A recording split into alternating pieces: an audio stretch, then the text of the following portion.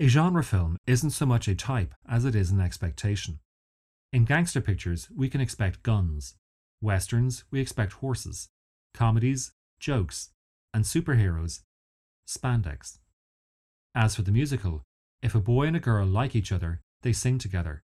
And if things work out, they dance with each other. It's all high-spirited, melodic PG fun. So how do we explain Cabaret, Bob Fosse's multi-Oscar winner from 1972? Willkommen, bienvenue, welcome. Fremde, étranger, stranger. Glücklich zu sehen, just les enchanté. Happy to see you, bleibe reste stay. Set in 1930s Berlin, it features Nazis, anti-Semitism, prostitution, transvestitism, a bisexual menage a trois, and an abortion. Not even The Sound of Music went that far.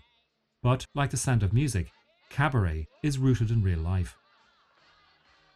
It all started in 1929 when Cambridge University dropout Christopher Isherwood went to Germany to work as a private tutor.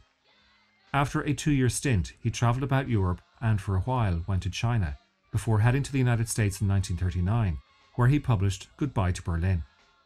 It was a semi-autobiographical account of the 2 years he spent there, and of all the characters Isherwood created, the most vivid was inspired by his friendship with an English nightclub singer, Jean Ross, whom he remoulded as the divinely decadent Sally Bowles. Ja? Guten Tag, Fräulein. Bin ich bei Schneider? Könnte ich Sie sprechen? Ich suche ein Zimmer. Fräulein Schneider, nix zu Haus. Have you a cigarette, darling? I am desperate. Yes. Yes, I think so. Oh, fantastic. You're American. Oh, God, how depressing. You're meant to think I'm an international woman of mystery. In 1951, Isherwood's book was adapted by playwright John Van Druten into a Broadway play, I Am a Camera, with Julie Harris winning a Tony Award for her performance as Sally Bowles. Then, in 1966, John Kander and Fred Ebb took Isherwood's book and Van Druten's play and turned the story into a Tony Award-winning musical. Which means Fosse's film is based on a musical that is based on a play which was adapted from a book. But Cabaret was not the first film made from Isherwood's memoir. In 1955, Van Druten's play was adapted into a film of the same name by John Collier, with Julie Harris reprising her Tony Award-winning role. Last night he made me feel as if I was some marvelous kind of nymph, miles away from anywhere in the middle of the forest. Then the landlady came in and made the most boring remarks. I mean, I may not be absolutely exactly what some people call a virgin. That's no reason for her to call me what she called me, is it? I Am a Camera is a justifiably neglected film, and while watching it does feel like a waste of time, it does serve as a great reminder as to how many brilliant choices are needed to make a masterpiece. Bob Fosse's Cabaret is a masterpiece. You have to understand the way I am, mein Herr. A tiger is a tiger, not a lamb, mein Herr. You'll never turn the vinegar to jam, mein Herr. So I do what I do. When I'm through, then I'm through. And I'm through. Toodaloo. Working from a script written by Jay Allen, Fosse's first big decision was to keep all but one of the musical numbers inside the Kit Kat Club, and keep all the drama and real-life events outside. In that way, Kander and Ebb's songs serve as a Greek chorus, offering commentary and ironic counterpoint to what is going on elsewhere in Berlin. And for the one occasion Fosse concedes a song to the sunlight, it is to reveal the extent to which dark forces are taking root in Germany's hinterland. The sun on the meadow is summery warm. The stag in the forest runs free. But gather together to greet the storm. Tomorrow belongs to me. But the real genius of Fosse's direction was to not present the Kit Kat Club as a safe retreat from an increasingly dangerous city. Fosse and his director of photography Jeffrey Unsworth, production designer Rolf Zehetbauer, and costume designer Charlotte Fleming present the Kit Kat Club as an oasis of denial where the patrons are hysterically ignoring the world outside. And nowhere is that delusion more in evidence than in the wide-eyed performance of Liza Minnelli as Sally Bowles. What good is sitting alone in your room? Come hear the music play. Life is a cabaret, old chum. Come to the cabaret. Bowles' appearance is worth close consideration. In Isherwood's memoir, one of Bowles' sartorial signatures was deep green nail polish, a detail Isherwood had taken from his real-life friend Jean Ross. But when Bowles performs on stage, the movie has her look and behave like three other people. Firstly, Bowles wears a bowler hat, a backless black waistcoat, black shorts, black tights and suspenders, and black heel shoes. And using a chair as her stage prop, she is referencing Marlene Dietrich's Lola Lola and Joseph von Sternberg's The Blue Angel.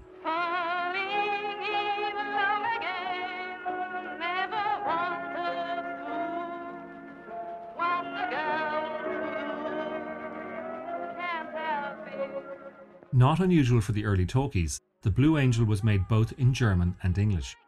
But Bowles' appearance also resembles another character, this time from a silent movie released a year earlier. In 1929, Louise Brooks's Lulu sported a bob in G.W. Papp's masterpiece, Pandora's Box. Brooks's hairstyle, known in German as Der Bubikopf, is arguably the most iconic and imitated in cinema history. In Cabaret, Bowles goes for a more exaggerated version. But despite those cinematic antecedents, it is Liza Minnelli herself who provides the third reference. It is impossible to look at and listen to her performing without recalling her mother Judy Garland's performance in Summer Stock from 1950. There, Garland wears a black fedora, black blazer, black stockings, and high heels. Forget your troubles, come on, get happy. You better chase all your cares away. Shout hallelujah, come on, get happy. Get ready for the judgment day. Amid all that, it could be easy to lose sight of what the film is really about. But Fosse's direction offers an overriding reason why Nazism was able to flourish.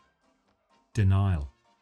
Denial in the face of danger is a profound paradox, but Cabaret's expression of that denial is made all the more complex by Joel Grey's portrayal of the club's master of ceremonies. The MC has no name. No one in the club ever refers to him, even as the MC. Instead, he just exists as a sort of perma-will-o'-the-wisp, appearing and disappearing at crucial moments to remind us and distract the characters from the paradox. The MC knows precisely what is going on, which means that he is not so much in denial as he is indifferent. Which means his behaviour is not so much a stoic live and let live attitude as it is a demonic live and let others die. And it appears that the more dangerous things get outside the club, the more in denial the club's performers and patrons insist on being. The makeup they all wear gets heavier and heavier until it becomes a mask, and eventually they don't resemble people as much as they do puppets, mindless mannequins slipping ever deeper into delusion. If you happen to be rich and you feel like a nice entertainment, you can pay for a gay escapade. If you happen to be rich and alone and you need a companion, you can ring ting-a-ling for some mate. If you happen to be rich and you find you are left by your lover and you moan and you groan quite a lot, you can take it on the chin, call a cab and begin to recover on your 14-carat yacht. What? Cabaret tells of a time and a place where humanity's darkest capacities were taking hold. Germany 1931 was in turmoil. Banks went bust, the hyperinflation of the 20s was replaced by steep deflation, and unemployment reached almost 30%. Capitalism was failing, and this new thing called parliamentary democracy was in a state of near collapse. The government couldn't even afford to pay unemployment benefit. I don't believe in historical determinacy, but these elements provided fertile ground for the sprouting of Nazism in the Weimar Republic. Right from the start of his publication in 1920, Hitler's propagandist newspaper, Völkischer Beobachter, peddled false news, conspiracy theories, and virulent anti-Semitism. If all the Jews are bankers, then how can they be communists too? Subtle. Very subtle, Francost. If they can't destroy us one way, they try the other. You don't really believe that, do you? But you read it every day in the Völkische Beobachter. That ridiculous Nazi tripe. It is an established fact, Herr Roberts, that there exists a well-organized international conspiracy of Jewish bankers and communists. The truth is that when the Nazis secured power in 1933, Jewish people accounted for less than 1% of the German population. But the wider truth is that the campaign to remove Jewish people from all aspects of German life was well pronounced even before Hitler came to power. His 1925 publication, Mein Kampf, violently set out those aims. From Chapter 12, the nationalization of our masses will succeed only when, aside from all the positive struggle for the soul of our people, their international poisoners are exterminated. So it was public knowledge, which belies the tiresome and fallacious claim that no one knew what was happening. Yes, later the Holocaust was a vast operation carried out by the Nazi regime, but it relied upon a significantly compliant public to remove all non-Aryans from all aspects of German life. In order for this to happen, be they civil servants, private businesses, or members of the general public, posters had to be printed, birth certificates checked, lists drawn up, children schooled, speeches broadcast, newspapers published, the streets policed, arrests made, property confiscated, deportations overseen, trains driven, and camps operated. Which means entire industries and municipal administrations were involved in the running of transit camps, work camps, concentration camps, and death camps.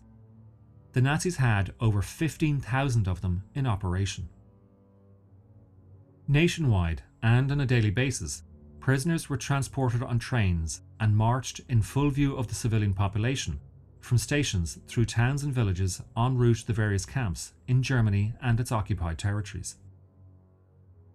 The economies of those towns and villages, as well as the German war economy itself, relied heavily on slave labourers interned in these camps. Many who, against all odds, survived the camps only to be forced near the end of the war on death marches, again often in full view of the civilian population. At the height of the mass murder, people in towns and villages neighbouring the death camps adopted wearing handkerchiefs about their faces to deny the stench that was emanating from the incinerators. Another lie is the claim that soldiers risked being shot for disobeying orders. The Nazis were terrifyingly efficient at many things, and one thing they were meticulous at was keeping records. And since 1945, not one notice, file, report, or document shows a single person was punished with his life for failing to carry out such executions. In fact, the commandant and generals within both the SS and the Wehrmacht paid close attention to how their men reacted to the orders for mass murder. Noting that it affected their overall morale negatively, that they became less efficient in killing, the Nazi regime invented an even more depersonalized, industrialized method for committing murder on a mass scale: the gas chamber. The general public, not just in Germany, were complicit both in the Holocaust and the genocide of other peoples defined as aliens or enemies. Although a dictatorship, the Nazi regime could not have happened, nor been able to continue, had there not been a significant amount of popular support for the brutal, repressive measures they very publicly and very regularly demonstrated. This is evident not only in public participation in the ritual humiliations in town squares or villages of enemies of the people, but the willingness of so many to carry out small but vital tasks towards the implementation of the final solution. Members of the public volunteered to sew prison uniforms, draw up inventories of confiscated Jewish properties, and purchase Jewish people's furniture after their ejection from their own homes. It must be said that not everyone in Germany was entirely aware of what exactly was happening in the occupied Eastern Territories. But the violence began long before Auschwitz II existed. And it first happened on German people's doorsteps, or to be more accurate, those defined by the Nazi regime as being German. It is a cliché to say that an aging masterpiece is more relevant than ever, but in the case of Cabaret, that cliché will always be the truth. Denial and indifference allow bigotry, xenophobia, propaganda and fake news to flourish, and the price for our democratic freedoms is to be constantly vigilant to those threats.